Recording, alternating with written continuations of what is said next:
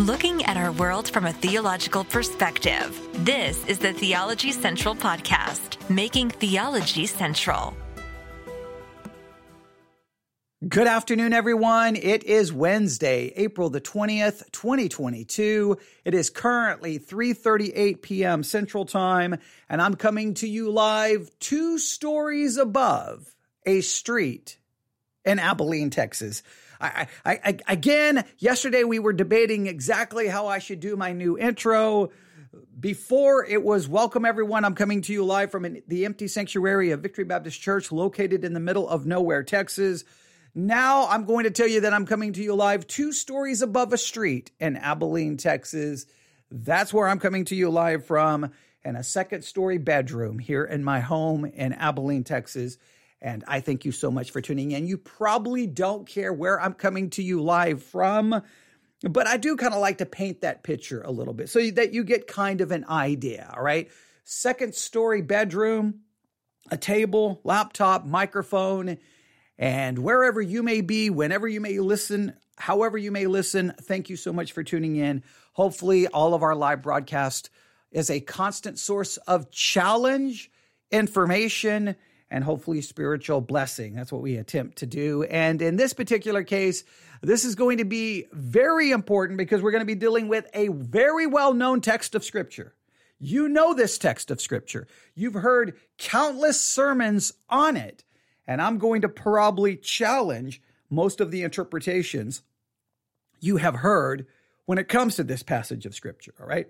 We're going to be talking about the Sermon on the Mount. We're going to be talking about the Sermon on the Mount. Now, if you have a Bible and you open it up to the Gospel of Matthew, if you go to the Gospel of Matthew, you will notice these words starting in chapter 5, Matthew chapter 5, verse 1.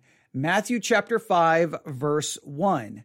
And seeing the multitudes, he went up into a mountain, and when he was set, his disciples came unto him, and he opened his mouth and taught them, saying.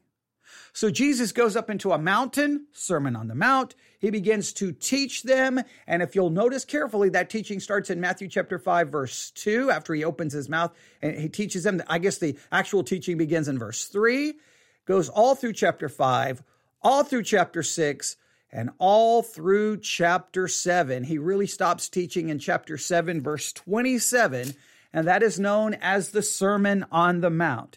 It is often quoted from. Many cases, the verses being quoted are taken out of the context of the sermon and are just used for whatever purpose the person quoting them wants to use them, which is problematic. But when it comes to the sermon as a whole, chapter 5, chapter 6, and chapter 7, I think that there's a problem with the way many pastors handle it, how they interpret it, and how they apply it. Now, if you look carefully, and I think on the Church One app, I don't know if I have turned it into an actual series. I will have to look. If so, I will organize it so that all of the messages will be grouped together in a series. We'll call it Sermon on the Mount because we I think about a year ago, we did a pretty extensive study on the Sermon on the Mount. And what we did is we took sermons that were preached at a church in Council Bluffs, Iowa.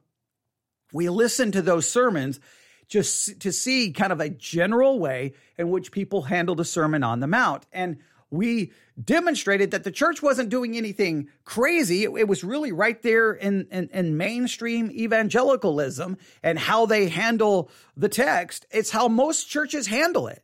And most Christians sit in the pew, and for some weird reason, they never go, wait a minute. If you're saying what I think you're saying, then nobody is saved. There's no one here saved. But Christians, for some reason, don't ever stop to think, wait a minute, there's no way you can be saying that. They just accept it, say amen, because they want to get out by noon and I guess, get to the buffet before some other church. I don't know why Christians don't catch on, but it is a problem. Now, why are we talking about the Sermon on the Mount, if I can speak correctly? Why are we talking about the Sermon on the Mount again, if I've already done a series on it? Because of an email. because of an email. I know I don't have my email sound effects. Do I have my email sound effects? Here we go. Because of an email. All right. Yes, that's the sound effect for email. Because, I guess way back in the day, you would have printed the email out and then brought it to the pulpit with you. But now, obviously, we don't print out our emails. I got it right here on my iPad. But there you go. So I got an email. And here's the email I received. I received this at, was this yesterday or was it earlier today? It may have been earlier today. I think I received this at 1:05 p.m. today. I received an email, and I'm just going to read directly from this. Hang on, let me go back. I think I just accidentally deleted said email. So let me go to the trash can. Yeah, here we go. All right, 1:05. Here we go. This is from G3 Ministries. G3 Ministries. You may be familiar with that name, G3 Ministries. We'll talk a little bit about the ministry itself. G3 Ministries from G3 Press. Now, as soon as you look under it, they have this banner that says G3 Press, and right under it, you see one thing that says Bible study, the Sermon on the Mount, and then right next to that, Facing the Cross, a homeschool morning time and family worship guide for Holy Week. All right, so the Sermon on the Mount, Facing the Cross, a homeschool morning time and family worship guide for Holy Week. This is some content that they're making available today. In fact, this is what it says underneath this, all right?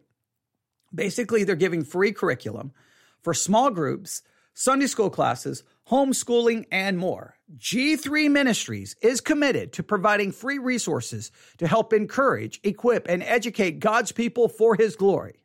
Towards that end, we are regularly producing free, downloadable teaching curriculum that you can use in a Sunday school class, small group, homeschooling, or other setting.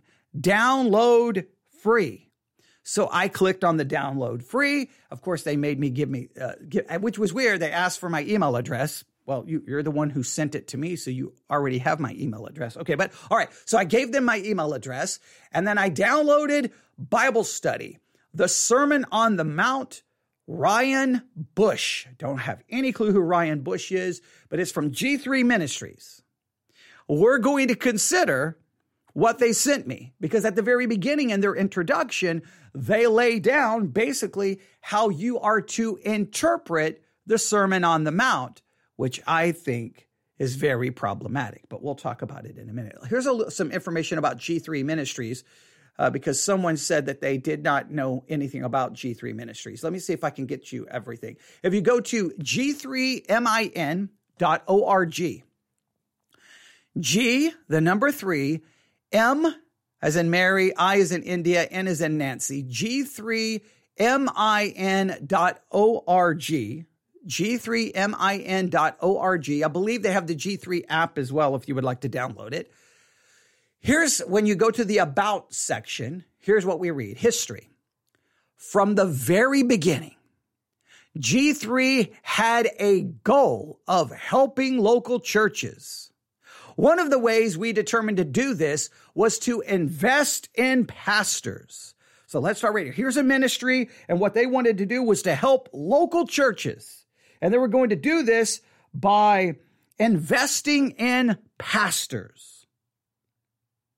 Now, a certain individual with G3 Ministries had a vision to start a theology conference that would focus on God's word as opposed to the pragmatism and techniques that are so often the focus of evangelical conferences. So here's what we are going to invest in pastors. We're going to help the local church, and we're going to do this by, drum roll please, a conference. Dun, dun, dun, dun. That's the way we fix everything in evangelical Christianity. We need a conference. So let's get some celebrity pastors. Let's charge people $100 plus to get in, and we're going to help local churches and help pastors, right? I guess we're going to only help the pastors who can afford to go. We're only going to be able to help the churches that have the money to pay for their pastors to get to the conference, right? Because many pastors of small churches, I don't know if you know this, they don't have the money. In many cases, they don't even have the ability to go to a conference because you see a lot of pastors for small churches who may actually really need help, they're bivocational. So they're working Monday, Tuesday, Wednesday, Thursday, Friday. Oh, and they're working Saturday and in fact, they're working 7 days a week because they're a bivocational pastor and a pastor, which is a full-time job. So basically, they end up with two full-time jobs. In many cases, the churches they're pastoring barely has the money to even pay them or support them, clearly cannot support them full-time. So those pastors, in many cases, can't afford to just stop going to their job that's helping support them to go run off to a conference, pay for the travel, and oh, by the way, pay to get into the conference. Yeah. So in many cases, no, I guess you only want to help the pastors of large churches who can afford to go to the conference. Yeah, I have major problems about conferences where people have to pay to get in to hear the word of God taught. And the people who create these conferences always say that we're here to help you. We're here to help you for the low, low price of $119. We're here to help you for the low, low price of $399, whatever the case. But we're here to help you. I want you to know I'm here to help you, but you got to give me some money. Right? Okay. Again, I just don't think charging people to hear the word of God preached is, I've got problems with it. I know a lot of people are going to get mad at me, but that's okay. So they wanted to start a new evangelical conference because it's got to be better than the other evangelical conferences because the other evangelical conferences had pragmatism and we need a different. So we're going to use the same concept of a conference. We're just going to make our conference better than their conferences.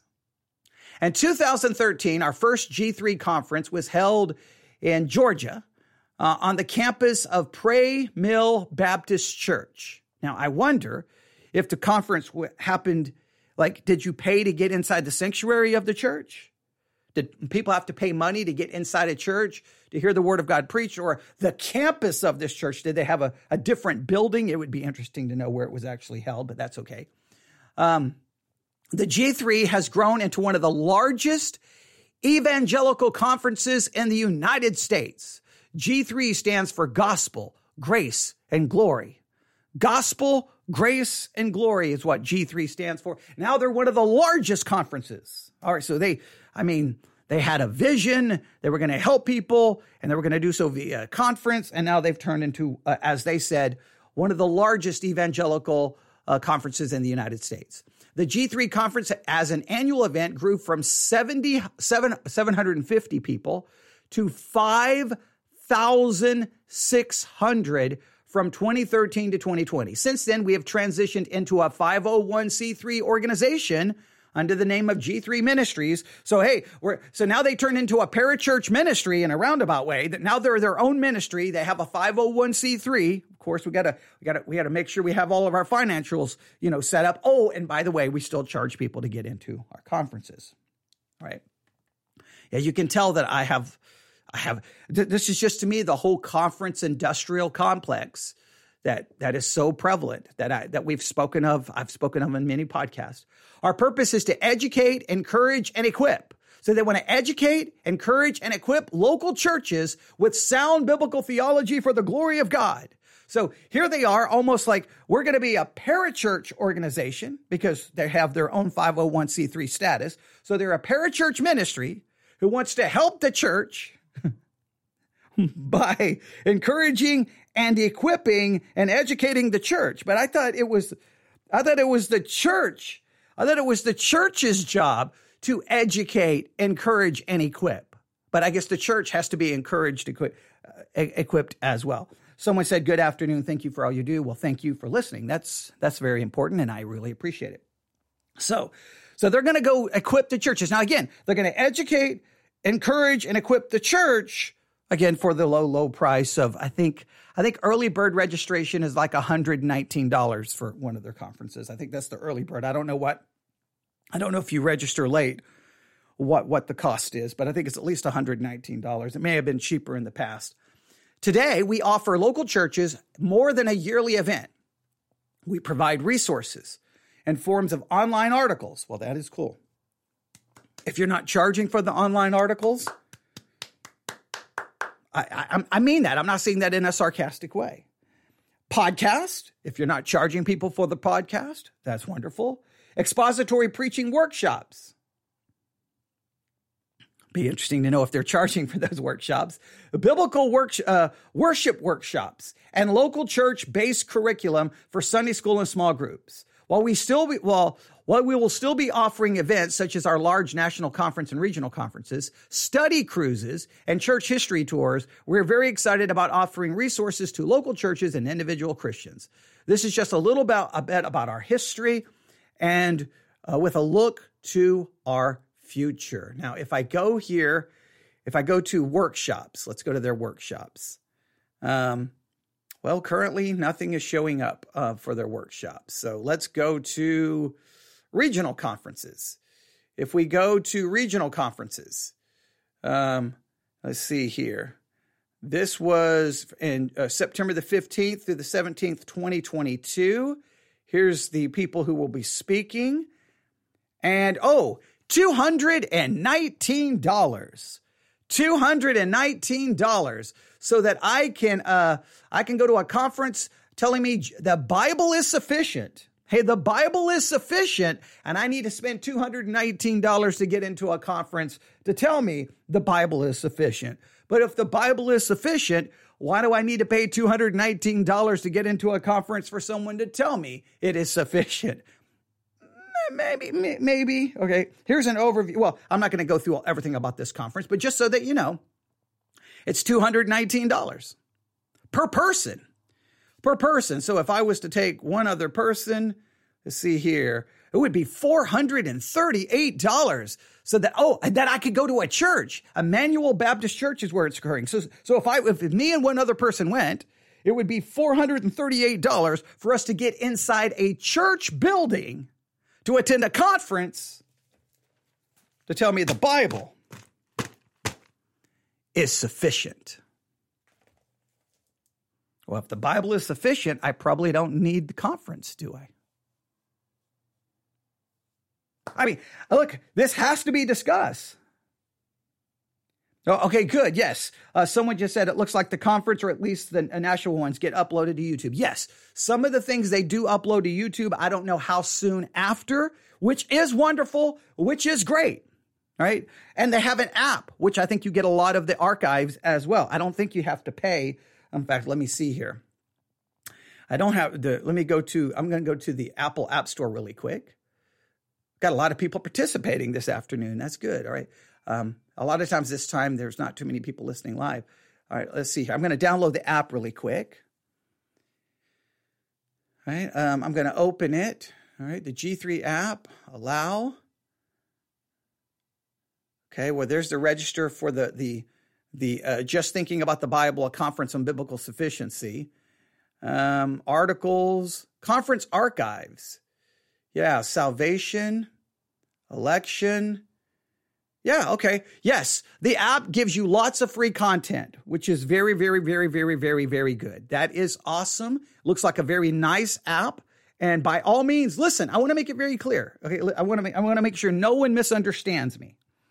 Look, I'm always going to condemn the conference industrial complex. I'm opposed to it.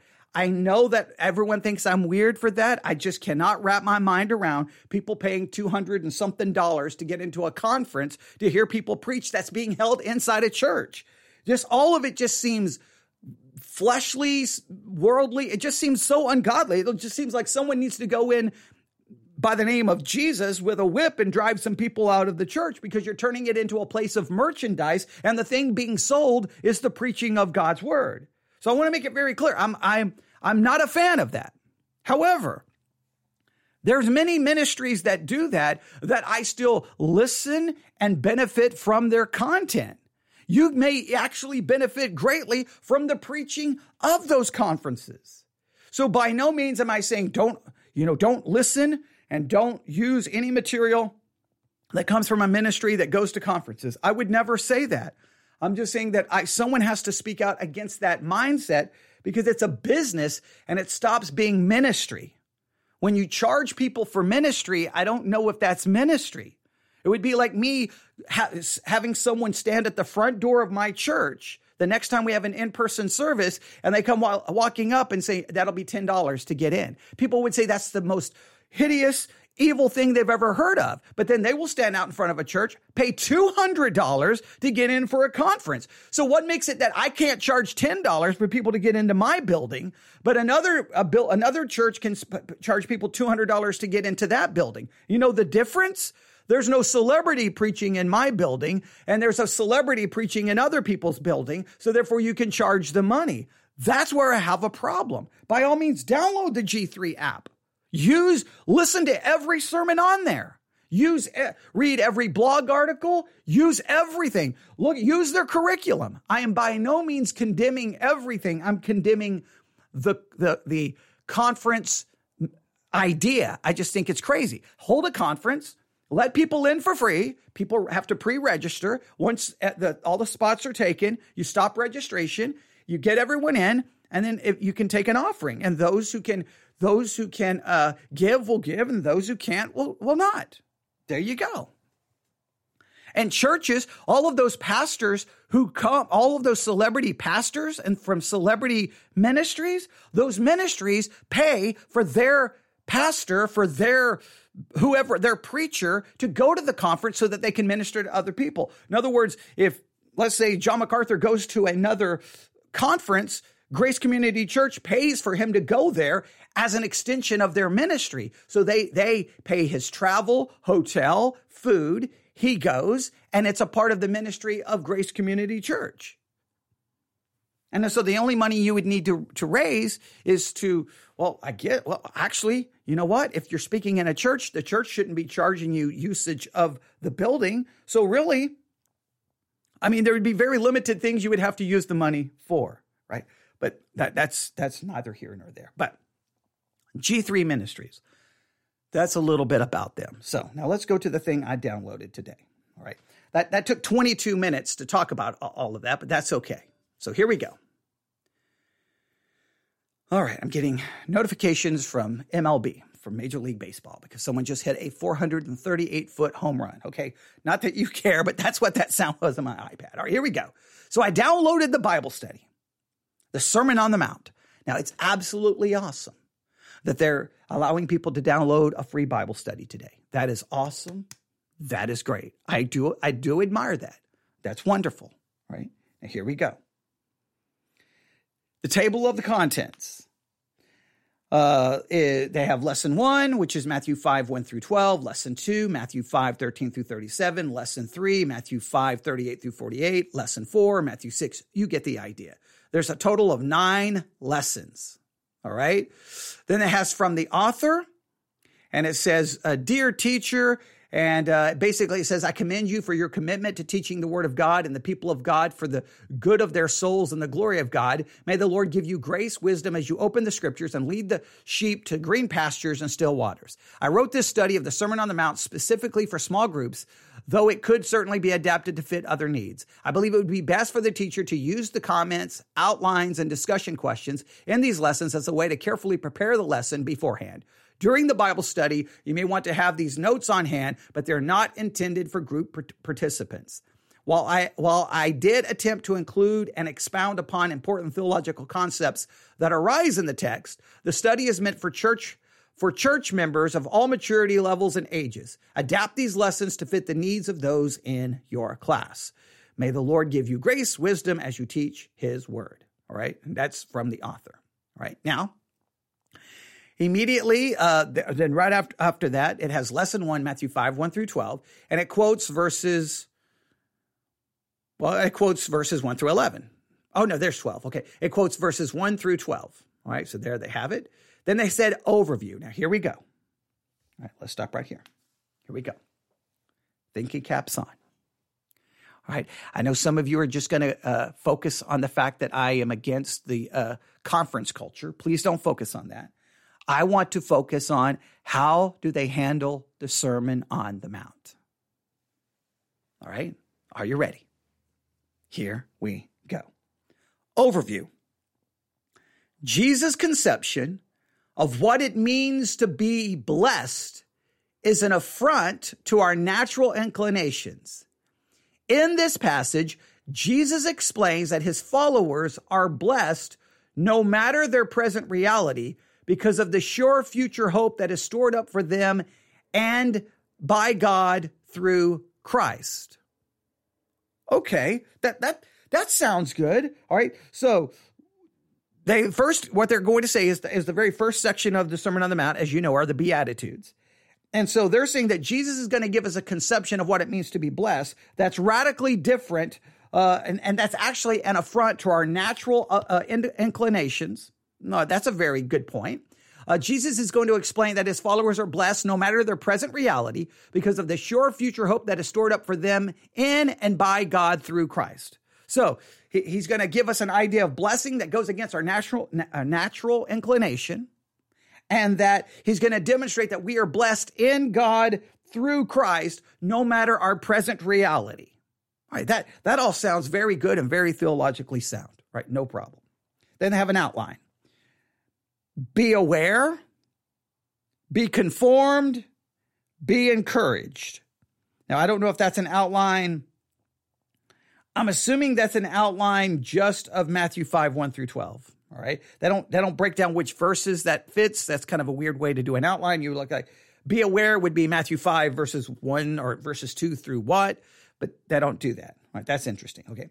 Theological theme. All right, here we go. Theological theme. The Beatitude, or the Beatitudes, plural, I should say, the Beatitudes hinge upon the theological concepts of justification, sanctification, and perseverance. Only those who have been justified can be in a state of blessedness. I'll stop right there. I completely agree with it. I cannot be in a state of blessedness if I have not been justified. Now let's remember, I am justified because of an imputed righteousness, not because of a practical righteousness, not because of an infused righteousness, because of an imputed righteousness. Right? This is very important. So just let's see where they go with this. All right. Those who are justified are sanctified, which is why they are humble, repentant, meek, righteous, merciful, and pure. Stop right here. Now, this is where I start having a little bit of a problem. He just says those who are justified are sanctified. This is why those who are justified are people who are humble, repentant, meek, righteous, merciful, and pure. Now, I'm going to stop right here and have a major issue. First of all, I know all kinds of people who are Christians who are not humble, repentant, meek, righteous, merciful, and pure, and you're listening to one. I am definitely not those things in any definitive way. I try to be those things. I long to be those things. I want to be those things. But you know what? A lot of times when I want to be humble, I find myself being prideful. Sometimes even when I think I'm being humble, I'm the first one to recognize that I think I'm being humble, which actually demonstrates that my humility is becoming a source of my pride. I want to be repentant, but a lot of times deep in my heart, I still want to do what I know I shouldn't. And I try to be meek, but a lot of times I rise up and the opposite of meekness. I want to be righteous, but I know that I have a sinful nature, and unrighteousness is constantly in my thinking, in my actions, and in my desires. I want to be merciful, but sometimes I want revenge. Pure? I am definitely not pure because I have a corrupt nature. So when you say that someone is justified, they're sanctified, therefore they are going to, and he says, they are this. I am not that practically. I do know this. First of all, because I am justified by an imputed righteousness. Now I know this. Christ is perfect, and his perfect obedience and righteousness is imputed to me. So in my position before God, I am humble, meek, righteous, pure, godly, but not in practice. So are they referring to what I am positionally, or are they referring to what we are practically, because where they seem to be going here is that the Sermon on the Mount basically is what proves if you are a Christian. If you obey the Sermon on the Mount, you are a Christian. If you do not obey the Sermon on the Mount, you're not a Christian. Now, immediately some people are going to push back, go, but. No one is saying you have to obey it perfectly. Well, wait a minute.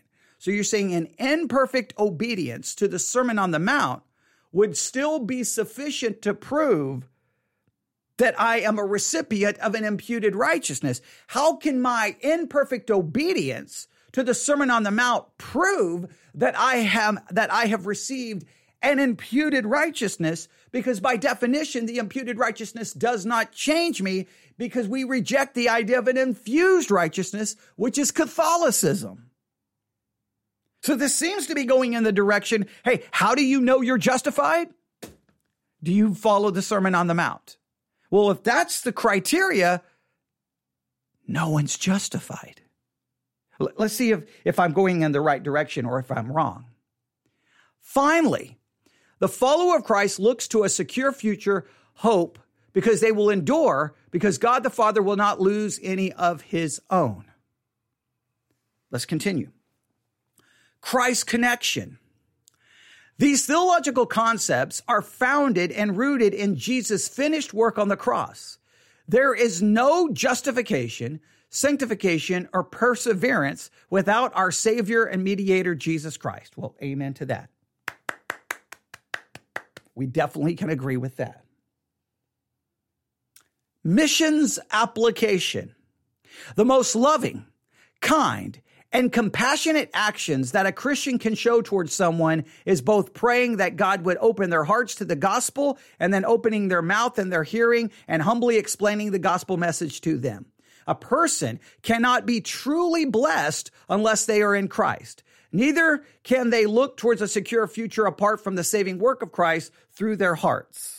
All right. So in other words, this should make us want to go present the gospel. It's just weird. A passage that supposedly is there to prove whether I'm actually saved is supposed to somehow motivate me to go tell others about being saved. I don't know how it's going to motivate me to go tell others about being saved, because I'm going to have to be constantly reading the Sermon on the Mount to figure out if I'm actually saved.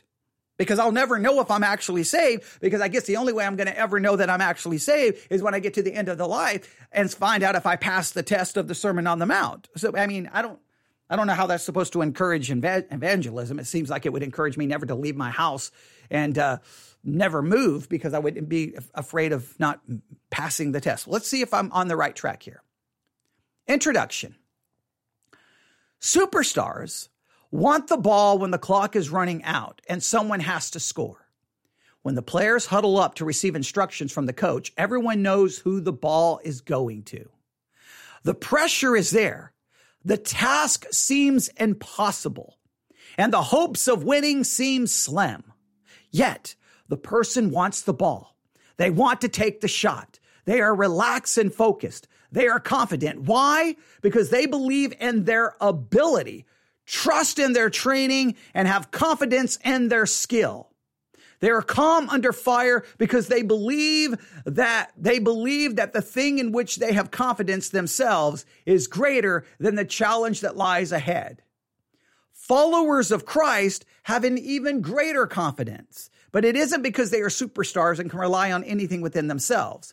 Christians have peace, joy, and hope in the midst of the fierce storms of life, because they are moored to an unshakable anchor. Jesus Christ lived a perfect life in their place and then died a sinner's death in their place. Now he intercedes from before God the Father. Those that are in Christ rest in the grace, mercy, power, and promises of their Savior. They know that he will not fail or falter. Now that all sounds good. I have confidence because Christ did everything for me. He obeyed, he died. So my confidence, my hope is in Christ. That sounds so good. Amen, amen, amen, amen. But I just feel like that's like, hey, look, it's all because of Christ. And all of a sudden, out of nowhere, a slap's getting ready to happen. And they're going to just take away all of that grace and all of that confidence and all of that peace and all of that joy and all of that ability to rest. I have a feeling something's going to come. Maybe I'm wrong. Here we go. Jesus' words in Matthew 5, 1 through 12 are meant to remind Christians that their hope isn't in themselves, but in what their great God has done and will do. Now that sounds good as well. All right. You're right. Matthew 5 gives me hope in what Christ has done, because I will argue that Matthew 5, the blessed person, is Jesus Christ, and in him I have all spiritual blessings. But I digress. Let's see where they're going to go. It sounds like in some ways they're going the same direction I'm going. But there's already been hints here that they're approaching this, that this somehow is a test. Let's see which view arises to the forefront and becomes the dominant view before this. Because right now it seems like they're kind of going in and out here. And this is what happens in the evangelical world. It's like, it's grace-based. And then all of a sudden it slides over to, well, wait, that sounds like it's works-based. No, it's grace-based. And, well, it goes back and forth. Let's see where this ends up. The Beatitudes introduce Jesus' Sermon on the Mount. The Sermon on the Mount is the longest continual teaching of Christ recorded in the Gospels. The Beatitudes are short statements that summarizes the essence of the sermon. The essence is this: those who are in Christ are characterized by a state of blessedness in the fallen world, a life that is humbly submitted to God's word, and a confident hope of eternal life with God. So they're kind of going back the other direction now, right? So the Beatitudes, they demonstrate that for you or for me, if you're a Christian, that you are characterized by a state of blessedness, that you are constantly in a state of blessedness, that you live a life that is humbly submitted to God's word, and that you have a confident hope of eternal life. Let's see if they flesh this out any bit, in any way, shape, or form. All right, here we go. Next paragraph. One pitfall that we must be careful, or let me read this again. One pitfall that we must be careful not to tumble into while reading the Sermon on the Mount is to see Jesus' words from a gospel of works framework. Okay, that sounds good. I agree. We got to be very careful not to turn this into a gospel of works. Amen. Let's see how they're going to prevent us from tumbling into that, how we're going to avoid that pitfall. They continue. We naturally tend to understand the world in terms of merit, self-reliance, and achievement. The gospel of works says that if I will discipline myself and do what I ought to do, then it will all go well with me. God will approve of me and I will go to heaven one day. But that point of view is dead wrong. It's a false gospel. It isn't the gospel of Jesus, though it very much is the message of every other religious system in the world. So they're like, okay, we can't look at this as a works-based thing. We can't look at the Sermon on the Mount saying you have to do this in order to be saved. That sounds so good, right? So that may lower your defenses. You may be like, well, you know what? This sounds all grace-based. This sounds wonderful. Do they stay there? Let's see if they stay there. So far, there's parts of this that sound great, and there's other parts of this that seem to be setting off some alarm signals. Let's see where they're going to end up here. In the Beatitudes and the Sermon on the Mount, Jesus directly addressed his disciples. He described what a life devoted to him looks like: humble, meek, peaceable, pure. Let's just go along with this argument. Okay, you're right. If my life is truly devoted to him, then it's going to be a life that demonstrates humility, meekness, peaceable, and pure. Let's say that is true. Now, what happens if I don't demonstrate those things? Am I just demonstrating that my life is not completely devoted to him? Are you getting ready to tell me that demonstrates that I was never saved? Now, the minute you say that proves I was never saved, you've just now turned the Sermon on the Mount into, guess what? I have to do this in order to be saved, because if I don't do this, I was never saved. And I don't care how you try to parse the words. I don't care how you try to get around it. You've created a gospel of works. Hey, you can say, well, no. You don't have to do this to be saved. But if you are saved, you will do this. Meaning, if I don't do this, I was never saved. So I have to do this in order to prove that I was saved. So therefore, I have to do it. Right? I mean, you can try to run around that hamster wheel all day, but you're just going to run in circles. Is that where they're going to go? Maybe not. Maybe not. Maybe they're going to explain here. Here we go. Nor did he say that these things qualify them for eternal life. Now, that's good. He says, so Jesus didn't say these things qualify you for eternal life. All right. So once again, they seem to be going back to the grace kind of way. All right. Let's see.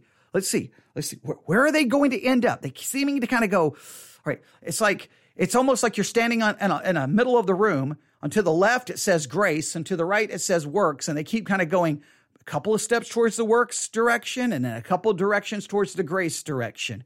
How are they going to handle the Sermon on the Mount? Let's see here. Rather, Jesus simply said that those who exhibit these qualities will receive eternal life. Did you hear that? Jesus simply said that those who exhibit those qualities in the Sermon on the Mount will receive eternal life. Now, Jesus didn't say you have to do this to have eternal life, then they turn around and say, but if you exhibit these qualities, then you receive eternal life. You don't have to do it to get eternal life, but you have to exhibit these qualities in order to, well, and their exact words, well, to receive eternal life. All right, so I don't have to do this to get eternal life, but if I have eternal life, then I will do this, which demonstrates that I have received eternal life. So the proof that I've received eternal life is that I demonstrate all of the qualities in the Sermon on the Mount. If I don't demonstrate those qualities, then I never got eternal life. Now, right here, you start seeing where there's a problem. Wait a minute, I thought my justification was based off an imputed righteousness. You're saying now, if I received an imputed righteousness, I have to demonstrate it by demonstrating the qualities on the Sermon on the Mount. And if I don't demonstrate the qualities of the Sermon on the Mount, then I never received an imputed righteousness. Well, that would immediately make it not an imputed righteousness, would make it an infused righteousness that I have to cooperate with and demonstrate these qualities. And if I don't demonstrate these qualities, then I never receive that infused righteousness that should change me, which is basic. Well, I'm just literally using the same verbiage of Roman Catholicism. Let's see if they clean this up anymore. All right, here we go. Jesus simply said that those who exhibit those qualities will receive eternal life, not as a result of exhibiting those qualities, but because of their position in Christ. All right, now, if I exhibit the qualities, I get eternal life, but I get eternal life because of my position. But because of my position, I will exhibit these qualities. So in other words, if I don't exhibit these qualities, I'm demonstrating that I do not have a position in Christ. In other words, if I have a position in Christ, I will demonstrate that by these qualities, meaning that my salvation involves obviously some kind of an infused righteousness, which will produce said qualities. Yeah, okay. Let's see if do they make it any more clear. It isn't a cause and effect relationship, but simply a correlation. This is an incredibly important distinction. If we don't get this, then we will badly misunderstand and misapply what Jesus said in the Beatitudes and the Sermon on the Mount as a whole. Now, here's what they have to say. All right, to make sure we understand this. Think of it this way. In the Beatitudes, Jesus addressed born-again believers. They will have those qualities to assure them of and comfort them with their future hope of eternal life with God. In other words, if you are a believer, you will have these qualities. And that's where your assurance comes from. How can you be assured of eternal life? You follow the Sermon on the Mount. you don't follow the Sermon on the Mount, you have no assurance of salvation, meaning that your assurance of salvation is not found in the finished work of Jesus Christ. It is finished. It is not found in the imputed righteousness where God declares you to be righteous by faith alone. No. Your assurance is not what Christ did. Your assurance is found in what you are doing, meaning that your assurance can never be that, you can't ever be that confidence in your assurance, because today, you may be demonstrating the Sermon on the Mount. You may be exhibiting the qualities of the Sermon on the Mount. But next month, maybe you're not. So your assurance can only be viewed day by day as you demonstrate the qualities of the Sermon on the Mount. And the only way you're going to really know if you're saved is when you get to the end of your life and you look back and go, did my life demonstrate the qualities of the Sermon on the Mount? If it did, I'm saved. If it didn't, then I was never saved. Meaning you can never have any assurance. That's completely different than going, how do I know I'm saved? Because of the finished work of Jesus Christ. Because his righteousness was imputed to my account by faith alone. My security is in Christ. All the things that the Sermon on the Mount calls for, Jesus Christ did, accomplished. His passive and active obedience is imputed to me. So in this way, everything on the Sermon on the Mount may prove that I'm saved. And guess what? It's all mine by faith. Christ accomplished all of that. But if you're honest with the Sermon on the Mount, let's just start with the Beatitudes. We won't even get into the whole chapter. Blessed are the poor in spirit, for theirs is the kingdom of heaven. Now, if we make this a test, how do you know you're saved? Are you poor in spirit? What does that look like? Is that a one-time thing or is that a continuing attitude? Blessed are they that mourn, for they shall be comforted. Mourn. In other words, a constant brokenness over your sin. Are you sure you're broken enough over your sin? Blessed are the meek, for they shall inherit the earth. Do you constantly demonstrate a spirit of meekness?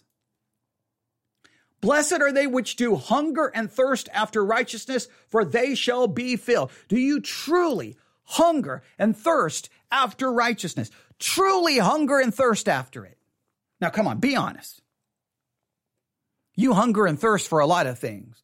Food, drink, sleep, money, things, comfort, pleasure, entertainment.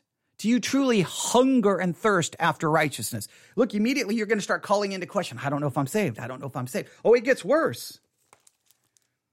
Blessed are the merciful, for they shall obtain mercy. Are you truly merciful? And then here's the one that should just destroy you. Blessed are the pure in heart, for they shall see God. Are you truly pure in heart? In practice, you're not. Your heart still has sin in it. You're never truly pure in heart. So then what people do is they say, well, you don't have to do this perfectly. And then they start trying to make all kinds of exceptions. Well, I mean, you know, it'll be the general direction in your life. Well, that's a cop-out. Either these are the qualities that prove you're saved. It's not, you can't say these are the qualities that prove you're saved. You don't have to do them perfectly. You just got to do them what? 40%, 50%. How can an imperfect score on a test prove that you are anywhere close to passing? I mean, you know, do you have to get a 60%? And when I say that, people say, oh, you're just being ridiculous. No, I'm not. If this is the test that proves whether I'm saved, then I need to know exactly how the test is scored. And who grades the test? Do I grade the test? Do you grade the test? I know this. Every one of those beatitudes, Christ. In Christ, he hungered and thirsted after righteousness. He was pure in heart. In Christ, everything the Sermon on the Mount calls for, Christ obeyed. Christ kept. Christ died for. In Christ, I'm perfectly righteous. I meet all of this. That's why when the Bible says we'll be judged according to our works, amen. We will be judged according to our works. Either my works or the works that have been imputed to my account by Christ. So therefore I can stand before God and he will say, well done, thy good and faithful servant, because he's seeing and judging the works of his beloved Son, which were perfect. If I don't have the works of Christ, then those works that are imputed to me are now declared to be my works because they're literally imputed to my account. They're accredited to my account. Or if I don't have those works imputed to my account, then I stand before God with my works alone, which will be not sufficient. This goes with the idea that if you are a born-again believer, this describes you. Well, you just look at the church. Look at Christianity. Look at news story, church splits, failure, moral failure, sin, sexual abuse, domestic disputes, domestic abuse, divorce, child molestation. I mean, the church is just, look at 1 Corinthians 3. They weren't demonstrating anything from the Sermon on the Mount. In fact, I think they had the Sermon on the Mount, like, we're going to do everything opposite to the Sermon on the Mount. There was fighting and bickering and division. They were carnal. They were fleshly. They were ungodly.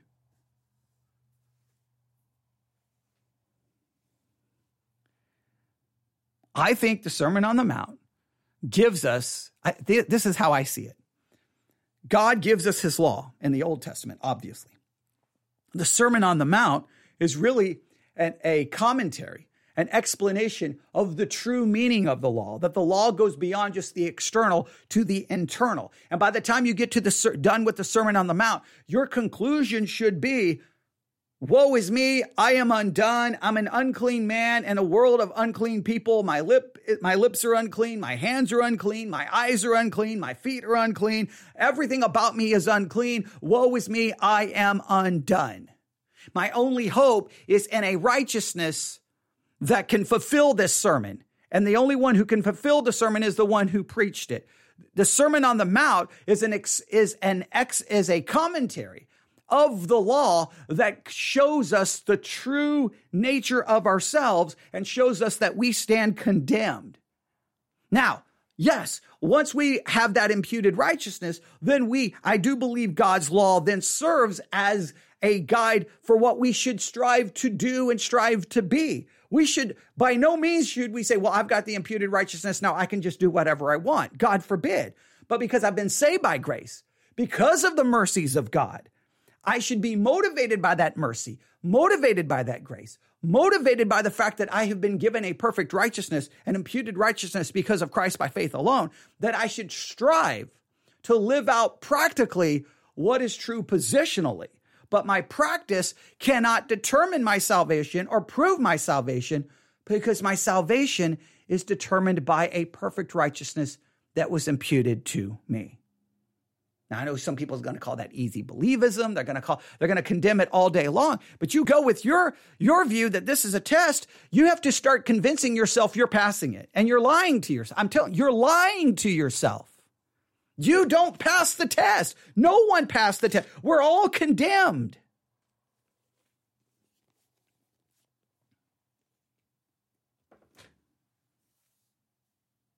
There you go. Now, I would challenge you, download the Bible study guide on the Sermon on the Mount. Read it all. Read everything they have to say.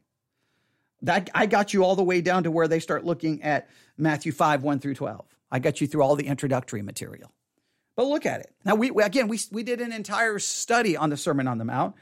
We kept listening to sermons that kind of put forth this very same idea that, hey, how do you know you truly repented? Do you keep the Sermon on the Mount? How do you know you're saved? You keep the Sermon on the Mount. And it's like, do you actually read the Sermon on the Mount? Do you realize how common the people in the church break the Sermon on the Mount? Do you realize that? I mean, people have a hard time. I mean, we break the 10 Commandments all the time, whether in thought, word, or deed. And the Sermon on the Mount goes well beyond the external nature of the 10 Commandments and shows you what's really, that we are condemned even by what's going on in our hearts and our attitudes and our motives. By the time you get done with the Sermon on the Mount, you should be ripping your shirt, throwing ashes on your head, putting on sackcloth, falling on your face, saying, woe is me, I'm undone, I'm undone, I'm undone. I cannot meet your righteous demands.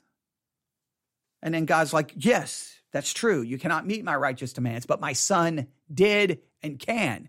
And by faith, his perfect obedience, passive and active obedience, is imputed to you, and your salvation is safe and secure in the imputed righteousness. Your practical righteousness cannot prove the existence of an imputed righteousness because the imputed righteousness by nature doesn't change you.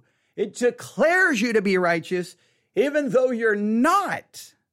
So then you have to turn into a believing in an infused righteousness, which is what the entire Protestant Reformation refuted and was against. Read the London Baptist Confession of Faith or the Westminster Confession of Faith.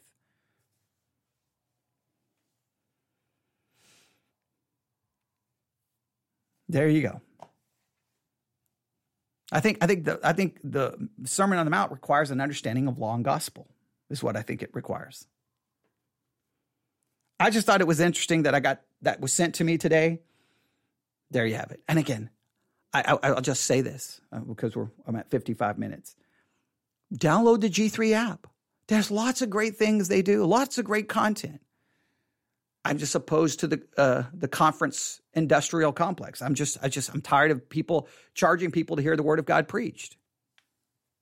I'm tired of it. And maybe that's my own personal bias, but I'm tired of being told that they're there to help the church for the low price of, $280 something. I'm tired of hearing that.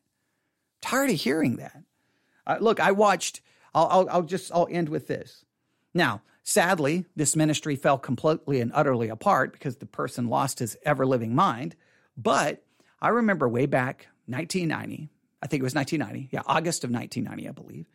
I was on a Greyhound bus, and I was going to my first duty station, Omaha, Nebraska, Offutt Air Force Base, which is actually located in Bellevue, Nebraska.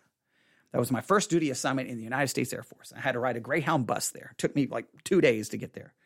And the bus stopped in downtown Omaha, Nebraska, and I get off the bus, and I was thinking Nebraska was going to be cold, but it was August, and it felt like it was 3,000 degrees, okay?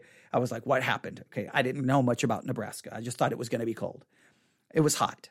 And I remember that my bus ride there, I kept praying, let my sponsor, because in the military, when you go to especially when you go to your first duty assignment, they assign you a sponsor to help you get situated, help you get everything that you need to get ready, to now start your career in the United States military. You've gone to basic training, you've gone to your technical school. Now this is your first duty assignment.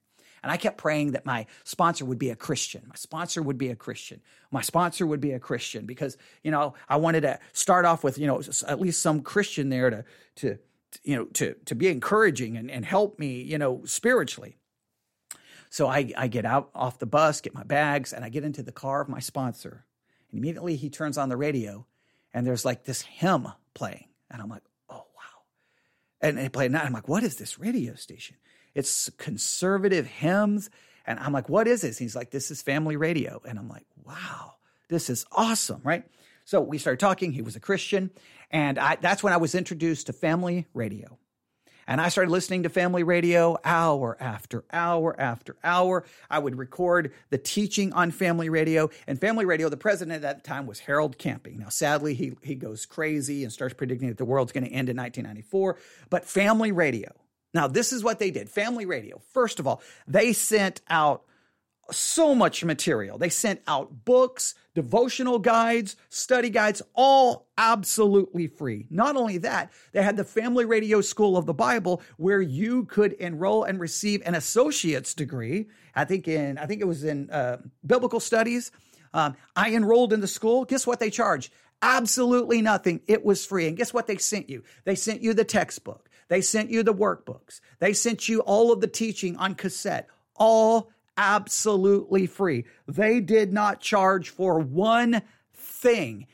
Everything was free. They said they were there to minister. The way they said, we have freely received, we freely give. And they were there trying to educate, disciple every month.